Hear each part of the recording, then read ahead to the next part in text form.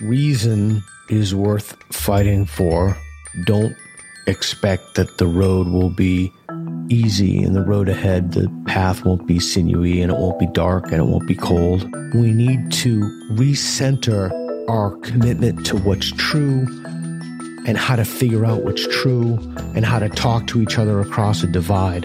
And when we get slapped around or when we stumble, we need to pick ourselves up and keep going because that's the only way forward. There's nothing else at the end of history. Hello, welcome back to the Brendan O'Neill Show with me, Brendan O'Neill, and my special guest this week, Peter Boghossian. Peter, welcome to the show. Thank you for welcoming me. Appreciate it.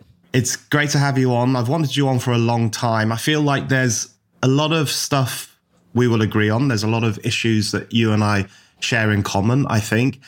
And I want to dig down into a lot of those things with you. The kind of things you're known for talking about, the state of the academy, the infiltration of wokeness, the problem of wokeness, the importance of free, civil, open discussions in terms of not only stating one's own views, but possibly trying to change other people's minds. All those kinds of things I want to ask you about in this podcast. But I guess I'll kick off with a broad question just to get things rolling, which is about the state of universities. This is something you've written about and commented on quite a lot. You've experienced some of the sharp edge, I think, of modern day intolerance on campus. You were a professor of philosophy at Portland State for a number of years, and you resigned, citing just a general climate of authoritarianism or intolerance or not being particularly welcome to critical thinking. So you have some of that experience, you have some of that knowledge. I just wanted to ask you how you think things are going now. Do you see any reasons for optimism in the academy? Is there pushback against these problems of shutting down debate, or is it still going in the wrong direction for the time being? That's a great question. Chris Rufo is doing some fantastic work, and we can unpack that. He's fighting the DEI bureaucracy. He's fighting the snakes in the various administrations, and he's working with Governor DeSantis of Florida to do that. The general state of the academy, I would say, is utterly abysmal. I don't know if you saw the video from Stanford Law that went viral about the diversity. And so listen, the bottom line is, I could talk about this stuff all day. You've done an extraordinary job on your show of bringing on guests and talking about it. The only thing that needs to be talked about is what are we going to do about it? And it boils down to this. You either have DEI boards or you have free speech. You do not have both. They're fundamentally incompatible. So anyone who puts out a Chicago principles or statements or makes any claims about free speech and doesn't dismantle the DEI bureaucracy, they're just lying. It's not even that they're mistaken, they are lying. That's actually a good jumping off point for some of these issues. So on the university thing, I think the thing it's worth people remembering is that this has been going on for a long time. I think it was about 10 years ago, I was prevented from speaking at Oxford University here in the UK because I'm a man, and the discussion was about abortion. And so there was a campaign against that. And I wrote a piece for The Spectator here, which was headlined The Stepford Students. And I was just describing how robotic I found the students and how difficult it was. This is one of the things I want to come on to discuss with you, how difficult it was to get through to them. They would kind of look through you. They wouldn't understand what I was trying to say to them. And even in the one-on-one conversations I had with some of the students when I later went to Oxford, it was very difficult to make a connection. It was very difficult to get them onto a level of trying to understand the issues that we were talking about. So it's been taking place for a long time. In the US, we tend to then import that stuff here to the UK, and we follow in pretty quick succession with some of the regressive ideas coming from America. And you mentioned there DEI, so diversity, equity, and inclusion. So I wanted to ask you why you think that is so central to the problems on campus, because of course, they're buzzwords. Everyone loves diversity. Everyone loves inclusion. Who doesn't want to be included? But of course, you've written about the double speak nature of some of these woke terms. Actually, for Spike on November 8th. Yeah. So could you just explain the problem with words like that and why those institutions, the institutionalization of DEI is so problematic for academic freedom? Sure. Before I do that, I want to comment on something you said, that they didn't want you to speak about abortion because you're a man. The idea behind that is that you are limited in your access to truth because of your immutable characteristics. And so that's a baked in idea of the system, right? We hear a lot of this systemic, what's the problem with the system? And each individual can access truth based upon certain immutable characteristics. So truth isn't from the Socratic tradition of being something that's open to all, that we can discover through a dialectic and then through the scientific process later on. In fact, quite the contrary. You can think of it as if someone is white, cis, hetero, male, etc., they only see the world in black and white, and every time you add an oppression variable, they see one color. So they have more access to truth. So why is there an incompatibility between DEI and free speech? I have maintained from day one that the reason that this ideology has metastasized is because people are hoodwinked by the meanings of words. They're hoodwinked by what diversity is. And I have on my YouTube channel, I've just done 60-second explanations of what these words mean by the way in which their proponents traffic. So equity means the readjustment of shares based upon historical past discriminations. Ibram X. Kendi's, the only remedy for past discrimination is present discrimination. Inclusion, to be included, means to be welcomed. You can't feel welcomed if somebody says something offensive. By definition, you won't be welcome. So inclusion means that you have to restrict speech. Diversity means intellectual homogeneity or ideological homogeneity. So people are hoodwinked by the meanings of these words. You cannot have both an inclusive environment, by the way DEI proponents use them, and a free speech environment, because someone will be offended by free speech and thus you violate the inclusion principles. You get one or the other. I think the way in which you describe how those words now mean almost their precise opposite is so important for a number of reasons. Firstly, because in terms of understanding the impact that the institutionalization of DEI has on academic freedom, but also as a way of more broadly understanding the dishonest Orwellian temper behind what people refer to as woke politics or the new left or however else we want to describe it. A very good example, I think inclusion is my favorite example of a doublespeak word. And it was really striking to me that when we had this recent controversy of Roald Dahl's books for kids being rewritten to take out offensive words like fat, for example, in relation to Augustus Gloop, or demeaning the witches by making them work in a supermarket and so on and so on. One of the sensitivity reading organizations behind that rewrite was called Inclusive Minds. And so you have a very clear situation where the word inclusion almost always means exclusion. It means excluding bad words, excluding bad people. The number of times I've seen people be no platformed from campuses under the banner of inclusion and in creating an inclusive environment. That kind of brings me on to something I really do want to dig into it a bit more deeply, which is how to confront situations like this, how to have a conversation about these kinds of things. This is something you think about a lot, how to engage in discussion. How can one do that when words mean the complete opposite to different people? Doesn't it mean that we're essentially speaking different languages and therefore any point of intellectual connection becomes increasingly difficult? I don't believe those things are incommensurable. I just want to go back to something else you said. You're dropping a lot of bombs. So I want to go back to something you said. So I think that's right. When you really understand what the words mean, the natural response is to be perplexed, right? The natural response is to be confused. And I think that's how many people feel, that they're confused. They just don't understand what happened to the system, what happened to the schools, what happens at their work. And given those priors, then going into a conversation in which people have intentionally changed the meanings of words, it's difficult. So when you talk about how to have a conversation, the first thing is you need to be aware of Words are violence. Michael Schellenberger and I put out a piece. Words are violence. Silence is violence. Everything is violence. If you don't say anything to counter injustice, it's violence. If you do, you're centering on whiteness. If you're white, if you try to ask someone about their experiences, potential mansplaining. I mean, there's a whole linguistic infrastructure and vocabulary for the quote unquote sins that one could be guilty of when attempting to engage people. So I think the most important thing in any conversation is to listen, repeat back to someone so that you know what it is that they're talking about so that you understand and place the burden of clarity upon yourself. Do I have this right? Chapter 6 of my last book, How to Have Impossible Conversations, deals with how to have conversations with woke people.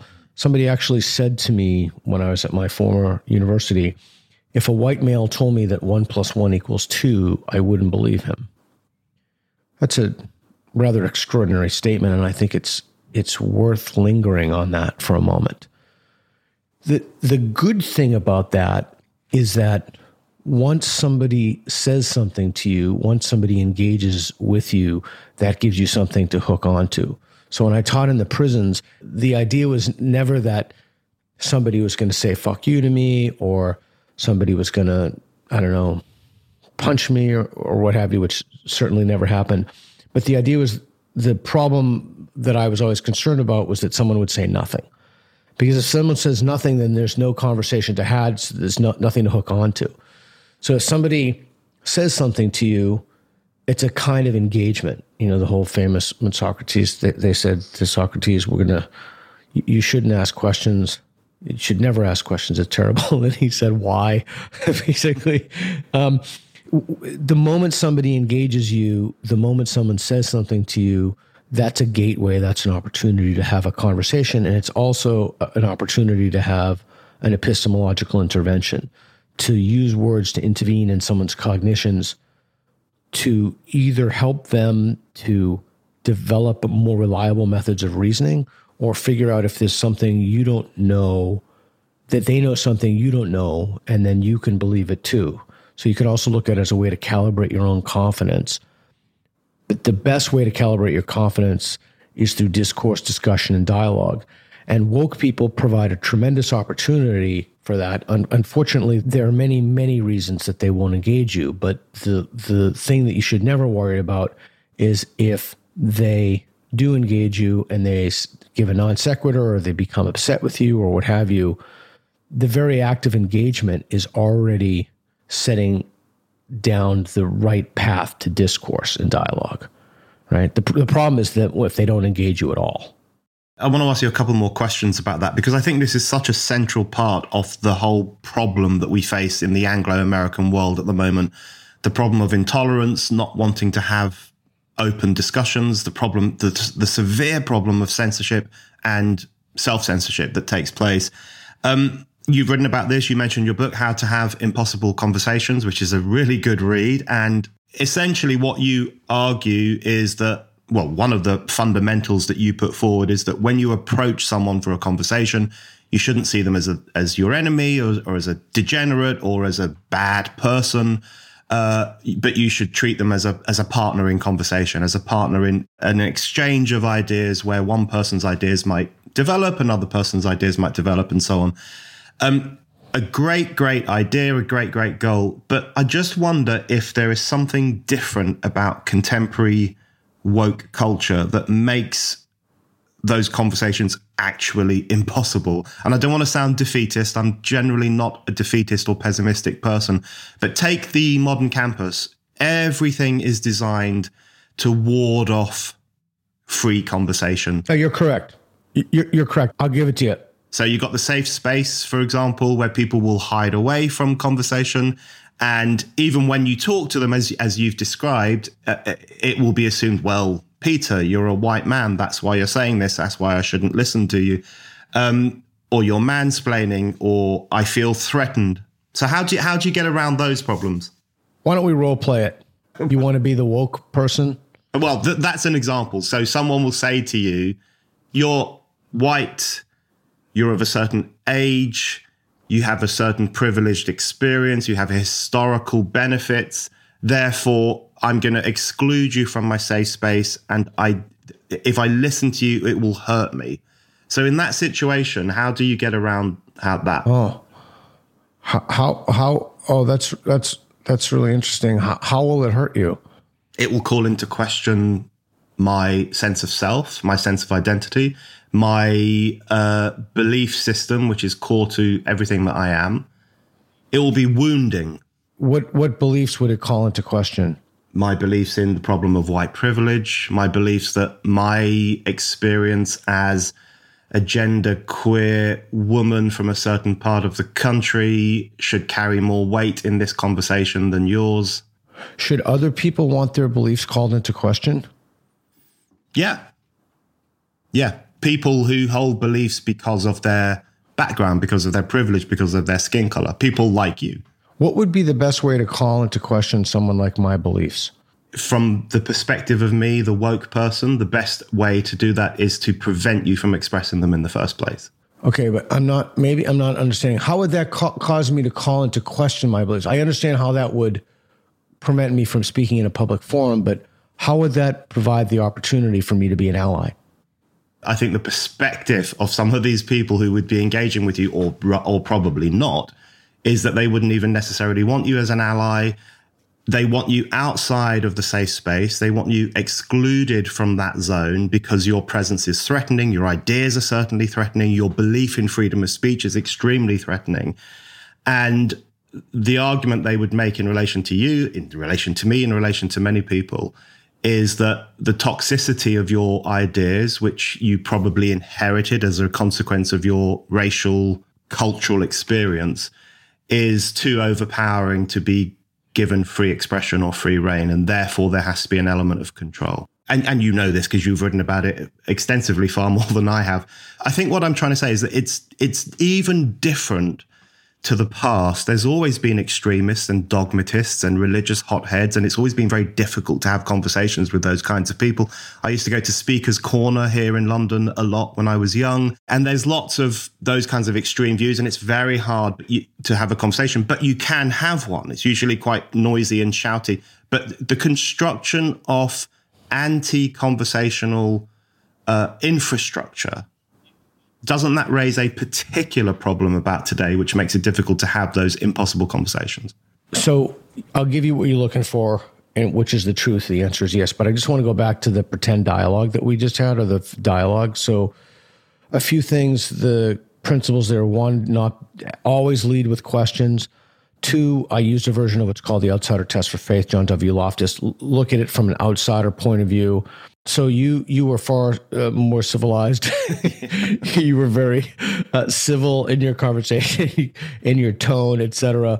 But the idea is to just make sure you keep the questions going and don't fill those little spaces or little pauses. So now back to the thing that you've asked me twice. Yes, there is something fundamentally different about this. We need to be careful not to be myopic that every generation thinks that the generation coming after it is particularly degenerate. That's been going on since Aristotle. So we need to be mindful and ask ourselves some questions. First of all, I think the thing that's fundamentally different about this ideology is that it repudiates tools that we've used to solve traditional problems for millennia, and tools that we know that we can rely upon and that we need for a healthy, functioning, civilized society, specifically with democratic principles and institutions. And so if you remove dialogue and discourse as a way to solve problems, because those are a form of privilege-preserving epistemic pushback from the literature. In other words, it's a way for privilege to preserve itself. It's one of the tenets of critical race theory. It's baked into, as Helen Pluckrose, also from your island, calls it critical social justice. It's baked into the system. And so there is something particularly odious. There is something that's particularly nasty about an ideology that repudiates the tools upon which the entire civilizational infrastructure is built, including our institutions. And so if somebody wants to reduce you to your immutable characteristics, or someone wants to just not even engage in discourse whatsoever, you are facing a unique problem. So that is certainly true. It does not, however, mean that it isn't insurmountable. An impossible conversation is only impossible if someone is completely unwilling to engage you and remain silent. So, you can always ask questions like, oh, that's interesting. Notice how I always say people will change their mind from a position of psychological safety. So you really want to do as much as you can to not make the relationship adversarial and position the interaction and the engagement as one of a true safe space and conversation, one in which you reveal your vulnerabilities. And the more you reveal those vulnerabilities, even if they capitalize on them, you don't reciprocate. So that's interesting. So I use a similar example in my book. If a pilot was a white male, would you not fly in the plane?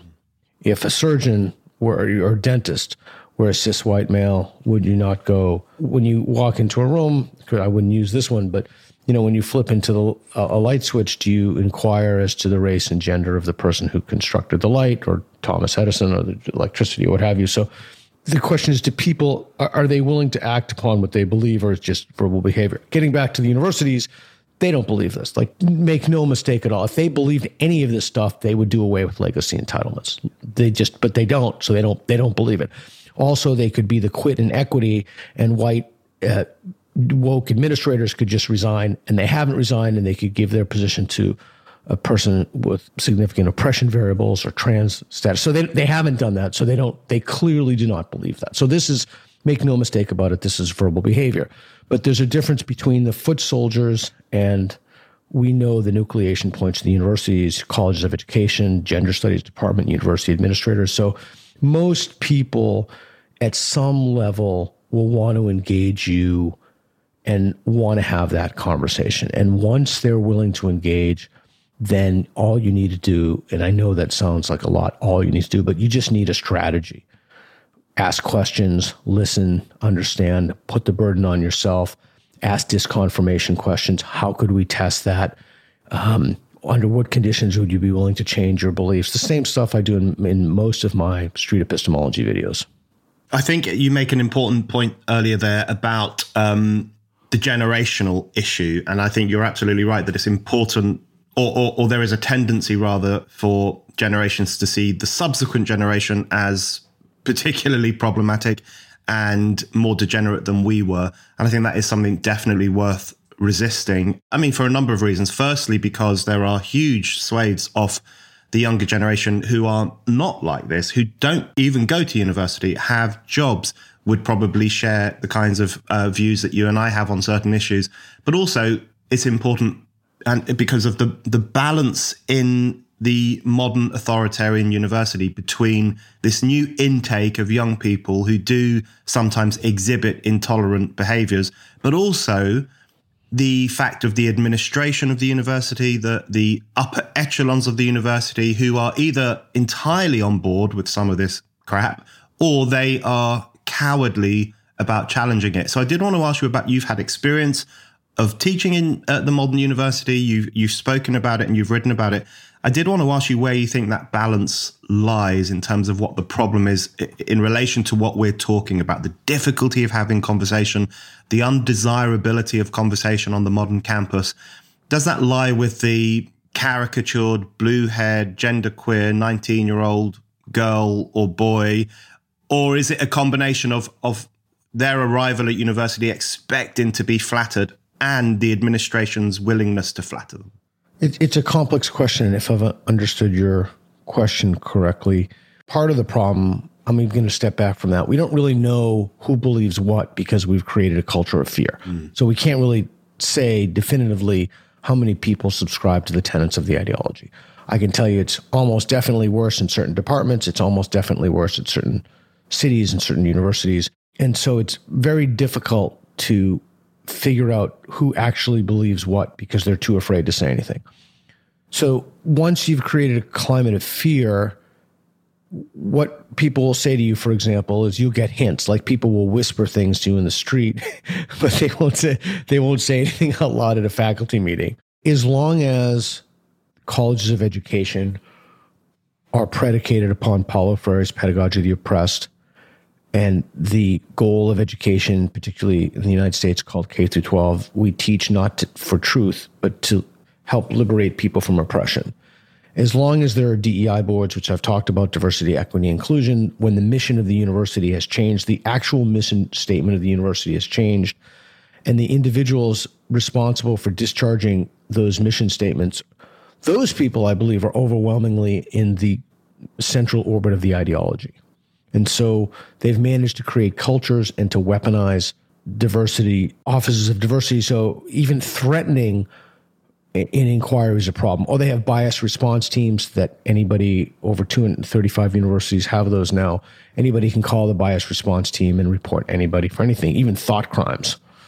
So we have a culture of fear in place. You've talked about this. Your guests have talked about this. I don't see the point in talking about it anymore. I'm sick of talking about it. I want to do something about it, right? So Rufo is doing something about it. You can agree or you can disagree. I initially started to disagree. It's Popper's 1945 piece where he talked about the paradox of tolerance. We have a bunch of extraordinarily intolerant people who are censoring the speech of others. They've weaponized these offices, and the moment you come after them, they start screaming about free speech. These people don't give a shit about free speech. In fact, they are the sworn enemies of free speech. So how do you combat ideologues whose livelihood depends upon this and who have created offices in search of tasks? I mean, Stanford's DEI bureaucracy is insane. If you look at I don't have the breakdowns in front of me, but the DEI folks make far more than traditional faculty, even full professors, and they have a direct line to the president of the university. They bypass traditional academic structures. So my response to you, instead of endlessly droning on about this, is what do we do about it? And so you have the Rufo response as one of those. I do not have that response, although I will say I respect Chris tremendously for what he's doing. What I don't think is a solution, and then I'll tell you my solution, I think any attempt to try to restore free speech, like Toby Young is doing on your island there and other folks have done, I think that is just delaying the inevitable. That is just prolonging the crisis of legitimacy in the institutions. And what we ought to be doing is to let them fall into further illegitimacy. In fact, if anything, we need to push them to become more illegitimate. We won't, fortunately, have to expend any energy, effort, or money on that because they're doing it to themselves rather spectacularly. And instead, we need to build new things. I think we need to let the institutions burn and we need to build new things. And that's what I'm doing. There's a lot in that I want to pick up on. And feel free to push back. Yeah, no, we can come back to the free speech thing because I actually think I disagree with you, what you've said there, because I think defending freedom of speech in every instance that it is challenged or undermined is actually, in my view, the key way through which we will start to, I think, rebuild a sense of principle. Not just the principle of it, but the great thing about freedom of speech and the defense of freedom of speech is that it serves both principle, the principle that everyone should be free to speak, and also free to listen. As Frederick Douglass said, any attack on free speech is a double insult because it attacks the speaker, but it also attacks the listener, the person who we should trust to use their reasoned faculties to decide for themselves whether what they're hearing is true or false. It lends itself to principle, but it also is a practical measure because the more freedom of speech you have, the more possibility there is for people to exercise that most important freedom. Thomas Paine talks about the incredibly important freedom of the freedom to change one's mind. Whereas, of course, the practical negative consequences of the ideology of the safe space is that the more you hide yourself away from challenge and confrontation and criticism, the more dogmatic you become, the more your ideas become a catechism, the more you start to believe things not because you've tested them, but because you simply think they are correct. So in terms of principle and practicalities, freedom, the defense of freedom of speech is always a good thing. And surely that would be a preferable approach, even if it might be a slower approach. That might be a preferable approach to challenging the tyranny that we currently live under, rather than hoping that tyranny will crash and burn at some point. I'm going to push back on you, if I may, please. Yeah, please. I think that's an incredibly Pollyanna view, and I think it's an idea in Andrew Doyle's new book, our mutual buddy, The New Puritans, is fantastic. And he talks about this somewhat, and I'd love to hear his opinion on this. But I think that the assumption there is fundamentally flawed for a number of reasons. So we're not talking about a society-wide level. At a society-wide level, I would completely agree with you 100%. We're talking about the ideological capture of institutions run by ideologues who have jobs for life. We're talking about bodies of literature that have for decades now been idea laundered. And I've written about that pretty extensively at this point. Basically, charlatans, as Dawkins calls them, charlatans have discharged their moral impulses in journals and laundered them off as knowledge. You have structures and features of the institutions that cannot be overcome. Any attempt to defend a free principle or a free speech, it simply will not work within the existing infrastructure. Now, it could be, and I realize I might sound like a dick when I say this, it could be that it hasn't come to your island in the force that it is, but you should see that at Goldsmiths, you should see that at other places, that to the ubiquity that it is in the United States, or the perniciousness, or the pervasiveness. Or it could be lack of familiarity with the DEI bureaucracy and how the culture of academia has changed, and changed very, very significantly. I just listened to my buddies Constantine and Francis Foster's podcast, and they had Michael Malice on, and they said, is there anything you want to talk about that we haven't been talking about since the current episode? He said, yeah, what's going on in the universities and I'm glad, Brendan, that you use the word authoritarianism, because it's not leftism, it's authoritarianism. And let's make no mistake about it, that the axis is not right, left, liberal, conservative, it's authoritarian and non-authoritarian. And when you understand that, you understand the cultural realignment. So I don't think that these institutions are worth saving. I don't think that they can be saved. And any time that you try to prolong this instead of pushing them toward their illegitimacy, I think you're doing a fundamental disservice to the people who go through those institutions, because they'll either have hope or they'll have trust in the institutions that they will do things that they simply are not doing anymore. These are not truth-seeking organizations. These are not places that help people develop epistemological rigor or knowledge of a tradition. By and large, there are, of course, exceptions to that. So I think it's worse than a waste of time. I actually think we're at a bit of a turning point in, not you and I, but society is at a bit of a turning point in relation to this discussion about the problem at universities, the authoritarian culture, the anti-knowledge culture that has taken hold, and certainly illiberal as well. Because you're right, or your instinct that to want to talk about what to do about it is a very interesting one, because that is now, I think, the turning point at which we have arrived. And so I have some problems with what people are proposing to do about it. So I want to just put some of those to you. So you mentioned Christopher Rufo. Listeners will be familiar with some of the work he's been doing in terms of taking down critical race theory and challenging the institutionalization of it in the academy and in workplaces and so on. One of the proposals he's making is that he precisely says conservatives, I, by the way, am not a conservative. I am not either. But he says conservatives don't have to sit by and watch this stuff. They can take action to outlaw activist departments on campus, or ensure that they can't get away with what they're doing, bring in new rules and structures so certain departments can't be taken over by activist academics. We have a kind of similar discussion in the UK, where the Conservative government has been talking about new forms of legislation that would essentially outlaw the no platforming of speakers on campus, or certainly create a situation in which a speaker who was no platformed could make a complaint, seek redress, and so on. Now, at face value, and the crisis is so bad that one feels almost inclined to welcome these developments because they do seem quite firm, but I think they potentially make the problem worse, because you surely cannot fix what is fundamentally a problem of liberty, the liberty to speak, the liberty to think, the liberty to investigate, to analyze, to observe, all of those things that the university is supposed to do.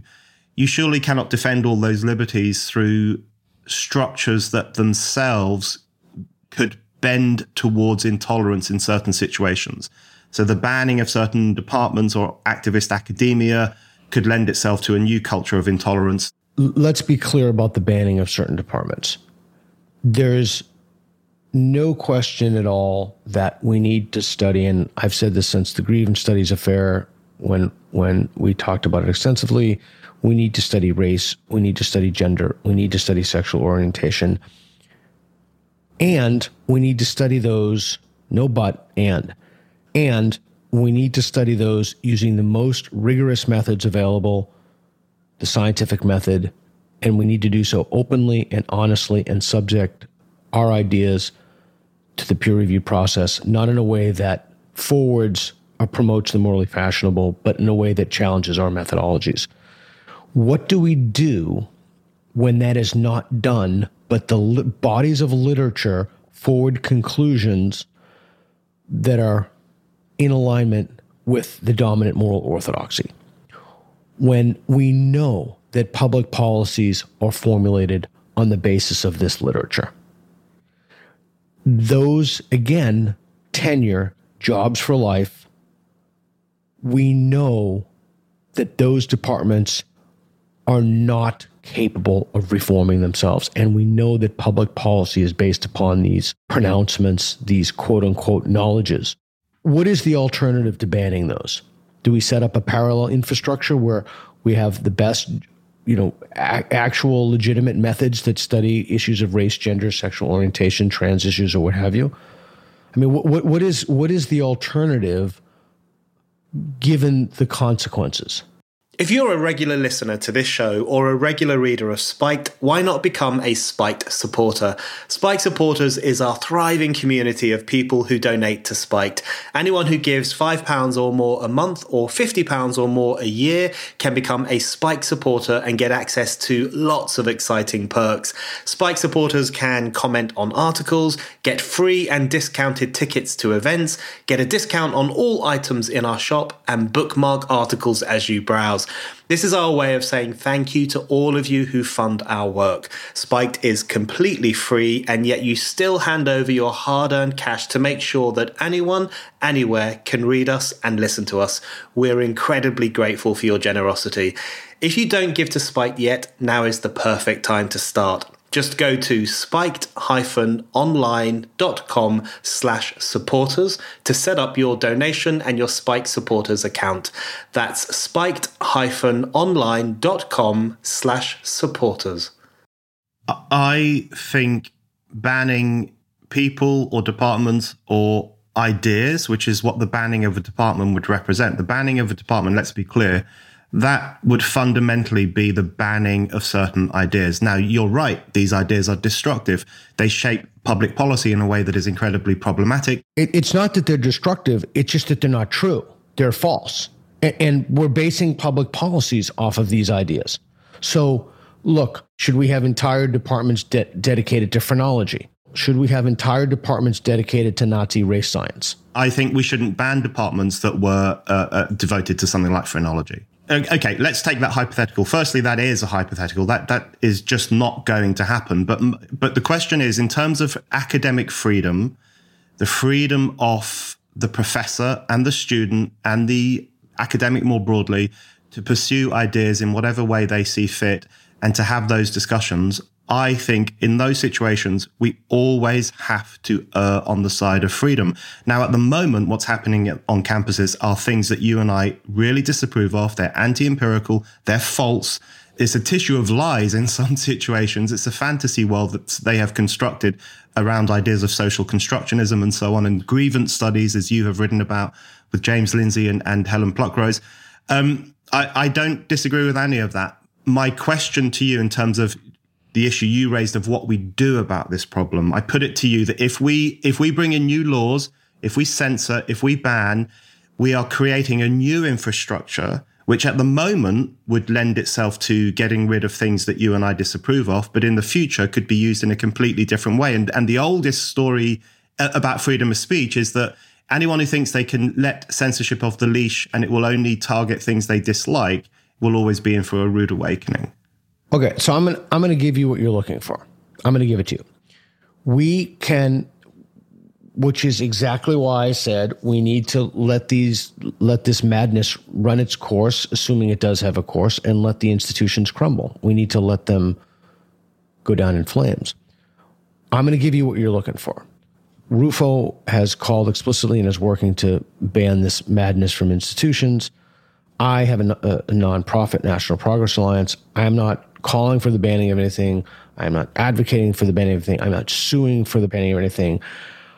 I'm going to let the traditional academic infrastructure do its own thing, and if people want to try to save it, I think it's grossly mistaken, but I'm certainly not going to stop you. I am going to build new things, and I am going to help build the University of Austin as a founding faculty member. I'm going to help Stephen Blackwood from Ralston College. Peterson has the Peterson Academy. I am going to help build new things, and then we're going to give people a choice. Do you want to go to a place that lives in make-believe land? Do you want to study real things from real people, that ideas that people have tried to falsify from the best empirical evidence? And that's how legitimacy is created. Legitimacy is created by doing good work, by building a community of trust, because people have tried to falsify your ideas for an awfully fucking long time. And what we're seeing right now is exactly the opposite.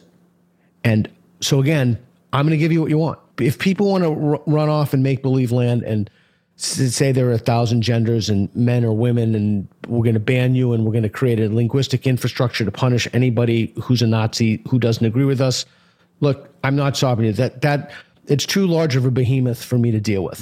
I'm going to build new things, and I'm going to give people a choice of what kind of education they want for themselves. Yeah, now that is exactly the kind of response I can get behind. And I think intellectual experiments like the University of Austin, which you've mentioned there, the Peterson Academy, I would like to see more of these kinds of things in the UK. I think that is the liberal response. I mean the word liberal in the real meaning, not the modern corrupted meaning. That is the proper liberal response to some of these problems. So we recognize that the academy as it previously existed has been corrupted by all sorts of intolerant, unhinged ideologies, and our response to that then is to create new institutions which do the things that we think a university should do. I fully approve of that, but I do just want to come back to the question of freedom of speech, and I just want to press you on that a little bit more, because you did sound a little bit dismissive of the idea that we should defend freedom of speech in every situation. And I think it's because you don't think that's sufficient to challenge the enormity of what's happened on the modern campus and in culture more broadly. But what I want to put to you is that it is surely the only basis on which that can be challenged, because unless we demonstrate, you talk a lot about giving people an example. So through your street epistemology, where you engage with people, through your discussion about how to have conversations, you want to model behavior that you then think people will be able to learn from and incorporate and so on. Surely the best form of modeling behavior people like you and I could think of is to be defending a freedom of speech in every single situation, which doesn't just mean let this person speak, but means explaining why letting that person speak is the most important value in a democratic society, whatever they're saying. And explaining again and again, having the argument and the discussion and the demonstration of one's commitment to freedom of speech again and again. Surely that is the only way we can use our rational faculties to rationally engage younger people in particular, to bring them around to the key virtue of our times, which is the liberty to speak. Okay, so let me ask you a question. So we've been doing this actively, many people in the space. Steven Pinker has been doing it. To bring up our mutual friend again, Andrew Doyle wrote a book called Free Speech. John Stuart Mill, you can go back in history, Michael Shermer, Pinker, the usual suspects, plus his historical grounding. How's that worked out for everybody in the last 5 years? Has it gotten better or worse? Oh, it's worked out terribly over the past 5 years because we're in a minority at the moment. But over the past 500 years, the defense of freedom of speech has changed everything for the better. I couldn't possibly agree more. We are talking about a situation of ideological capture now. We're talking about a situation in which the students who are indoctrinated they've now gotten out, they've gone into the media, they've gone into industry, they've administrators, the leaders. And again, a nucleation point is colleges of education. So they're restaffing K through 12 educational systems, I don't think that this problem can be fixed. I truly, at this point, we have not been able to fix it. Now, you can keep trying to flog a dead horse. And again, I'm not stopping you. I'm not stopping any of the people who are doing that. In fact, I'm trying to amplify the voices of Charles Nagy at UCF. We just interviewed him and the woke mob came for him. I'm trying to elevate those voices to help get their stories out. I don't think that that's the solution to the problem. I think it is unbelievably Pollyanna to think that all of a sudden the ideologues who are utterly, unshakably convinced that everyone is an existential threat to them and there are Nazis running around everywhere. And Douglas Murray has also written about this in his book, actually in both of his books. I don't think that that is going to accomplish what you think. I think the only way to deal with this problem at this point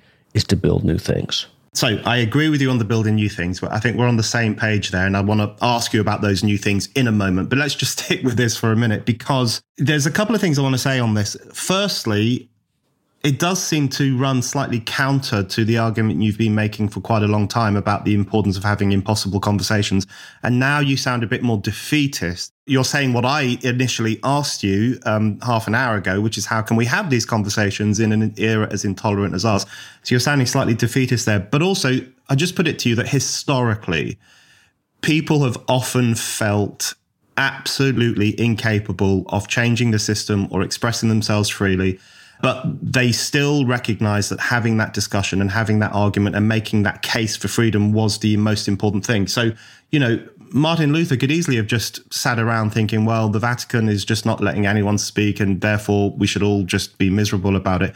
But he didn't. He wrote his 95 Thesis. So that actually makes my argument. Yeah, so he created a new institution. But then you have John Milton, right? John Milton could have easily felt the way you did, which is that all the ideologies are against me. The Star Chamber is an extraordinarily powerful institution. You can't say or publish anything without their crazy, regressive crackdown.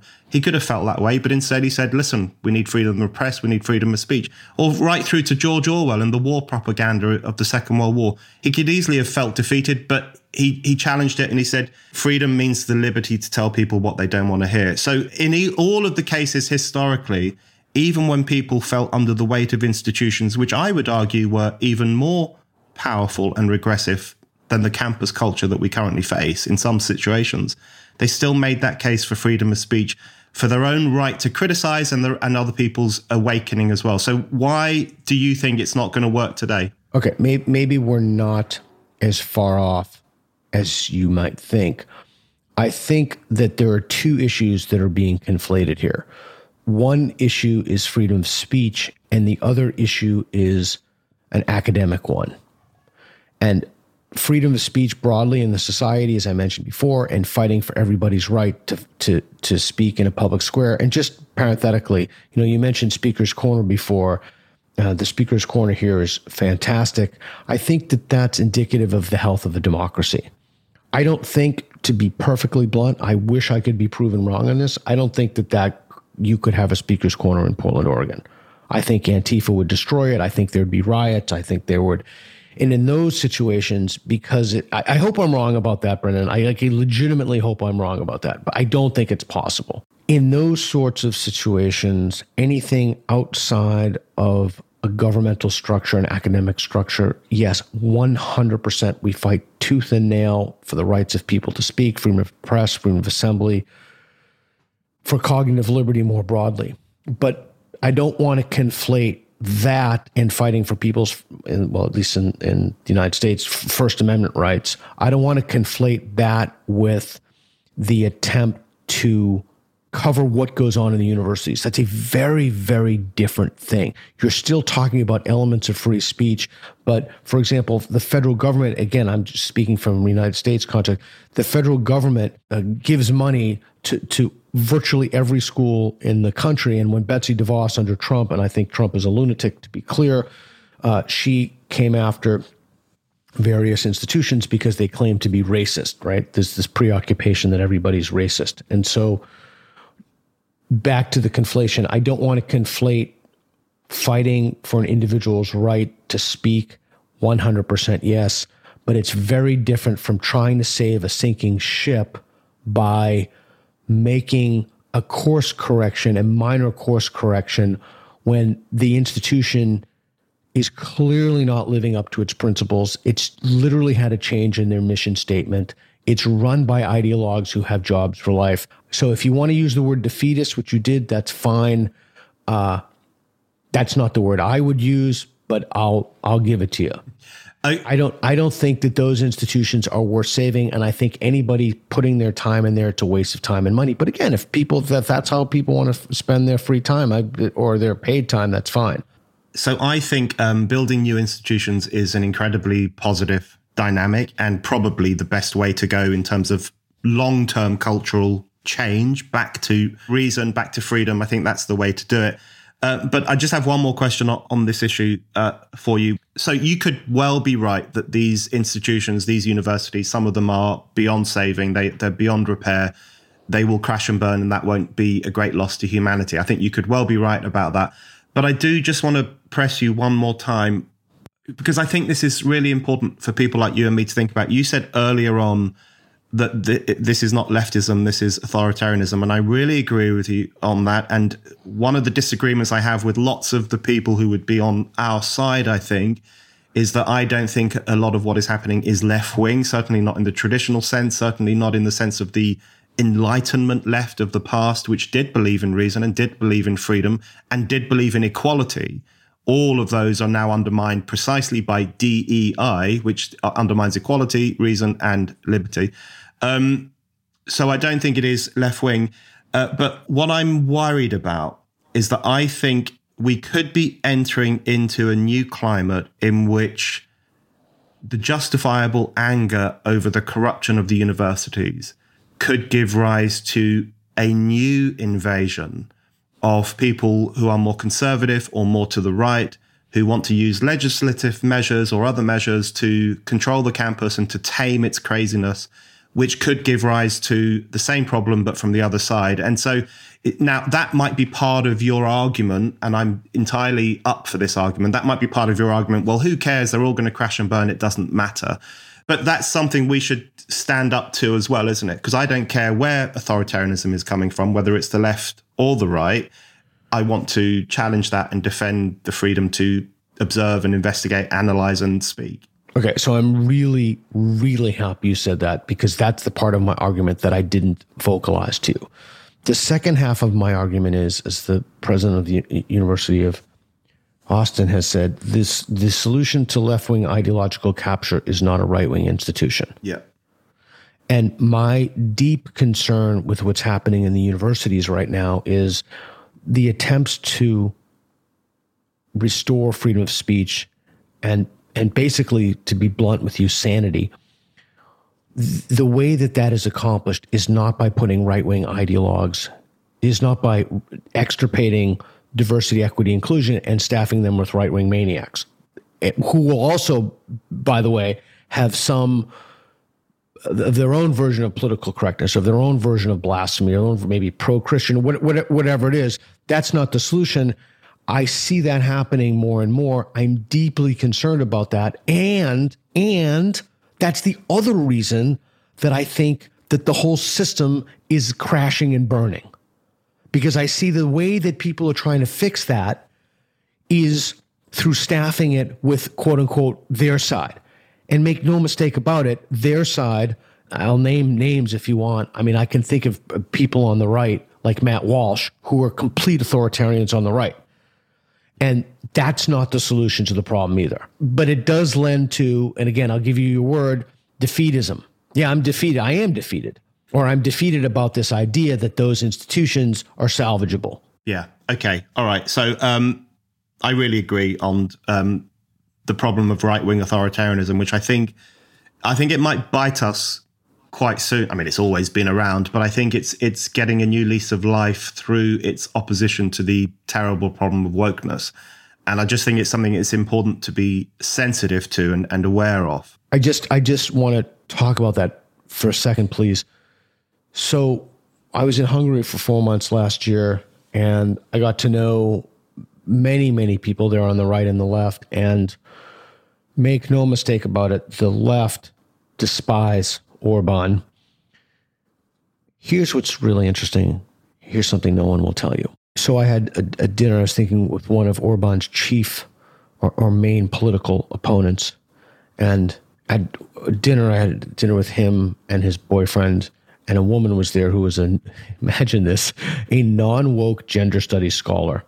And I said, I don't think you could find that in the Anglosphere. Like, I don't think that exists. But one of the things that emerged from that was just fascinating to me is that many people on the left in Hungary, they despise wokeism because it gives Orban something to be right about. And I thought that was incredibly profound. And you're right. And I use that to say that I think you're right. Conservatives and Republicans are using wokeism, something they're clearly correct about, to forward and push their own narratives and their own agendas. And I think we need to be incredibly mindful of that. We also need to be mindful of the anti-woke space. Look, the solution to this stuff, we all know what it is. It's formulate your beliefs on the basis of evidence. It's be willing to change your mind. It's epistemological adequacy. It's rigor. It's engaging in conversations of people with whom you disagree. It's ideological diversity. I mean, this is no surprise. It's fungible, right? You could just take whatever the content is and just substitute it with something else. So I think we have more points of agreement than we have points of disagreement. Yeah, and I very much agree with what you've just said there. And I think the right-wing backlash against woke, you can already see it becoming something that is going to be a problem. In terms of it's not only its hostility to certain forms of freedom of speech, even though you and I would agree that the speech being freely expressed is really bad and weird and wrong, but also in its hostility to other ideas like even the modern idea of women's liberation or reproductive rights or other ideas that I think are very positive and contribute enormously to living in a free, equal society. So I think it's really worth being sensitive to some of those problems that could be coming around the corner quite soon. But on that, I did want to ask you a couple of just slightly broader questions about the state of politics in America as it pertains to these problems. So as an outside observer, I find America fascinating because I see the Democratic establishment as just being pretty lost and being way too beholden to these eccentric ideologies that you and I have been talking about, and far less connected with working class people of all backgrounds. We know that huge numbers of Latino voters, for example, have moved towards Ron DeSantis in Florida. Even Trump was able to boost his vote amongst Latinos and African Americans. So the Democrats are losing out on working class people and are much more now the party of the upper middle class graduate who thinks that you can change sex. And then you have a populist pushback against some of that. Lots of voters are thinking, well, we're sick of this. We're going to use the brute instrument of Donald Trump to teach the establishment a lesson. So it's interesting to an outside observer, and similar dynamics are occurring in countries in Europe, including in Brexit Britain. But I wonder, isn't there a space within all of that amongst ordinary people who don't want to be dominated by out-of-touch elites who believe crazy things?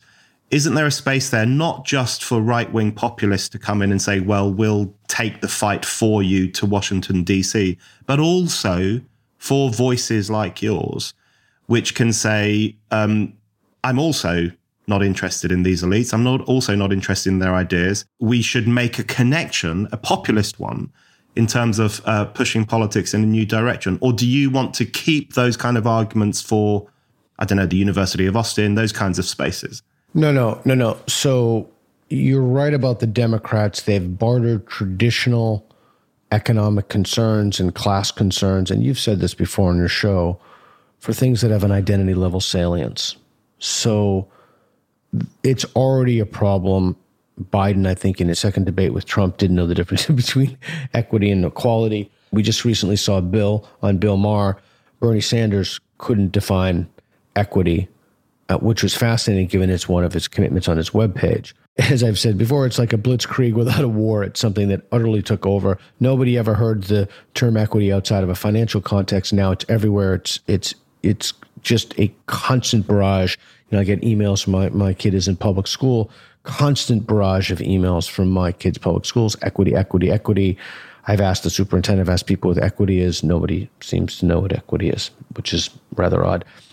So I do see, so for example, you have a candidate on the Republican side, Vivek Ramaswamy, who is really advocating some interesting stances. He's explicitly anti-woke. He's also obviously a Republican, and I say obviously because I don't know of any Democrats who are anti-woke. I don't think it's possible to get the backing of the party. You also have Andrew Yang. I supported Andrew Yang in the last election, both endorsed him, and I actually happen to like him. I consider him, a friend might be too strong, but I think he's trying to make the Forward Party, which is his new party, to be a viable third party. I think that it's possible, but it's a long shot. We have a very ingrained two-party system in this country. I think most people are sick of it. I don't know. And when I say sick of it, I think, for the first time in my life, I'm 56, I've heard a national divorce, which is just would have utterly shocked my parents if they were still alive. The idea that the country would divide on the basis of politics. I mean, that's just unheard of. In fact, if anything, you shouldn't do what Cushing and Dunning say, the big sort, when we sort out according to ideological lines or maybe even racial lines, but you should do the best that you can to mix ideologically with people, if for no other reason, then you'll have better conversation to be more interesting.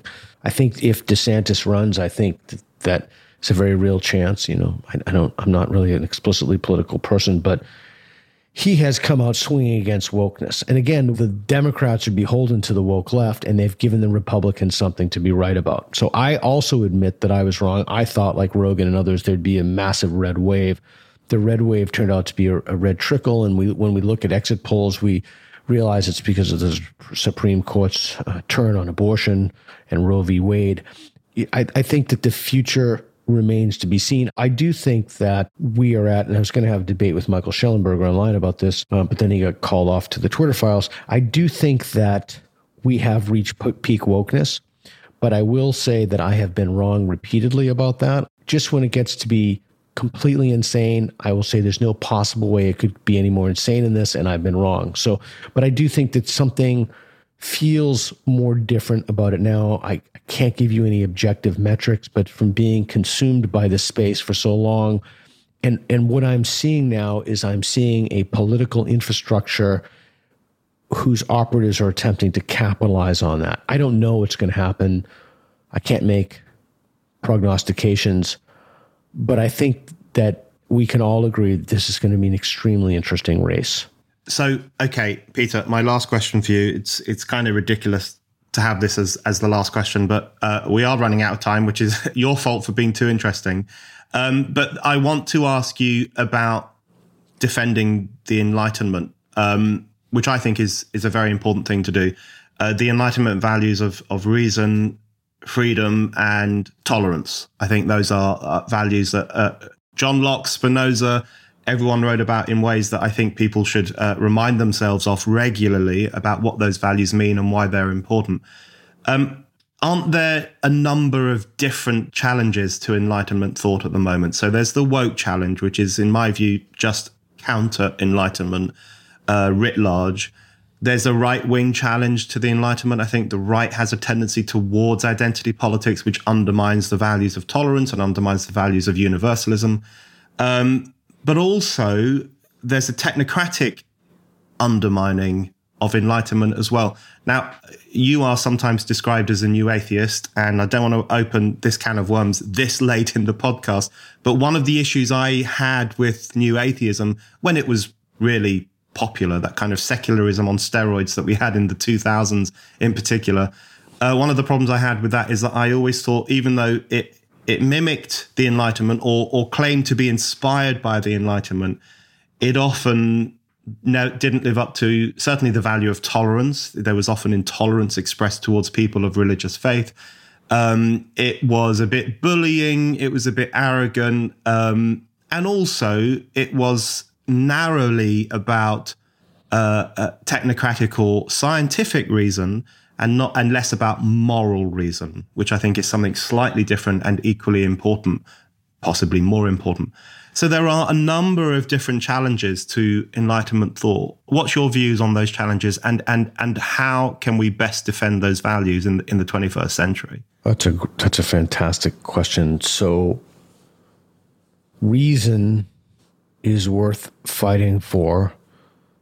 Don't expect that when you defend a principle, you won't get slapped around. Don't expect that the road will be easy and the road ahead, the path won't be sinewy and it won't be dark and it won't be cold. We know fundamentally that reason has more than an instrumental value. In other words, we know that it doesn't just lead to the fruits of science, refrigerators, cell phones, this conversation. We know that those values endure, that they are timeless. We can rationally derive them. We can think through them. It has nothing to do with being white or being a male or being hetero or cis. They're values all of humanity can not only participate in, but derive. We know that we can all enjoy the fruits of having a society in which people are more rational, more reasonable, and more kind. But the only way that we can defend those values is that we have to have an infrastructure that allows us to question and to challenge and to argue. And we have to have a body politic that allows us to write what we want, to say what we want, to assemble, and the kind of folks that we want to assemble. We know that nobody wants the secret police to come and kick in their door at 2 a.m. And so what we need to do now is to not only restore the ability of people to speak truth in the face of danger, to parrhesia the virtue, but what we need to do is we need to revitalize the value that people should. We need to recenter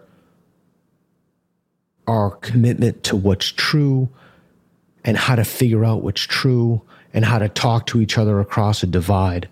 And when we get slapped around or when we stumble, we need to pick ourselves up and keep going, because that's the only way forward. And I don't mean to sound anything other than what it is. It's the only way out of the darkness. There's just no other way. There's no other rationally derivable system. There's nothing else no other principles that are univocal. There's nothing else at the end of history. That's what we got. Peter, thank you very much. Welcome. Thanks for having me.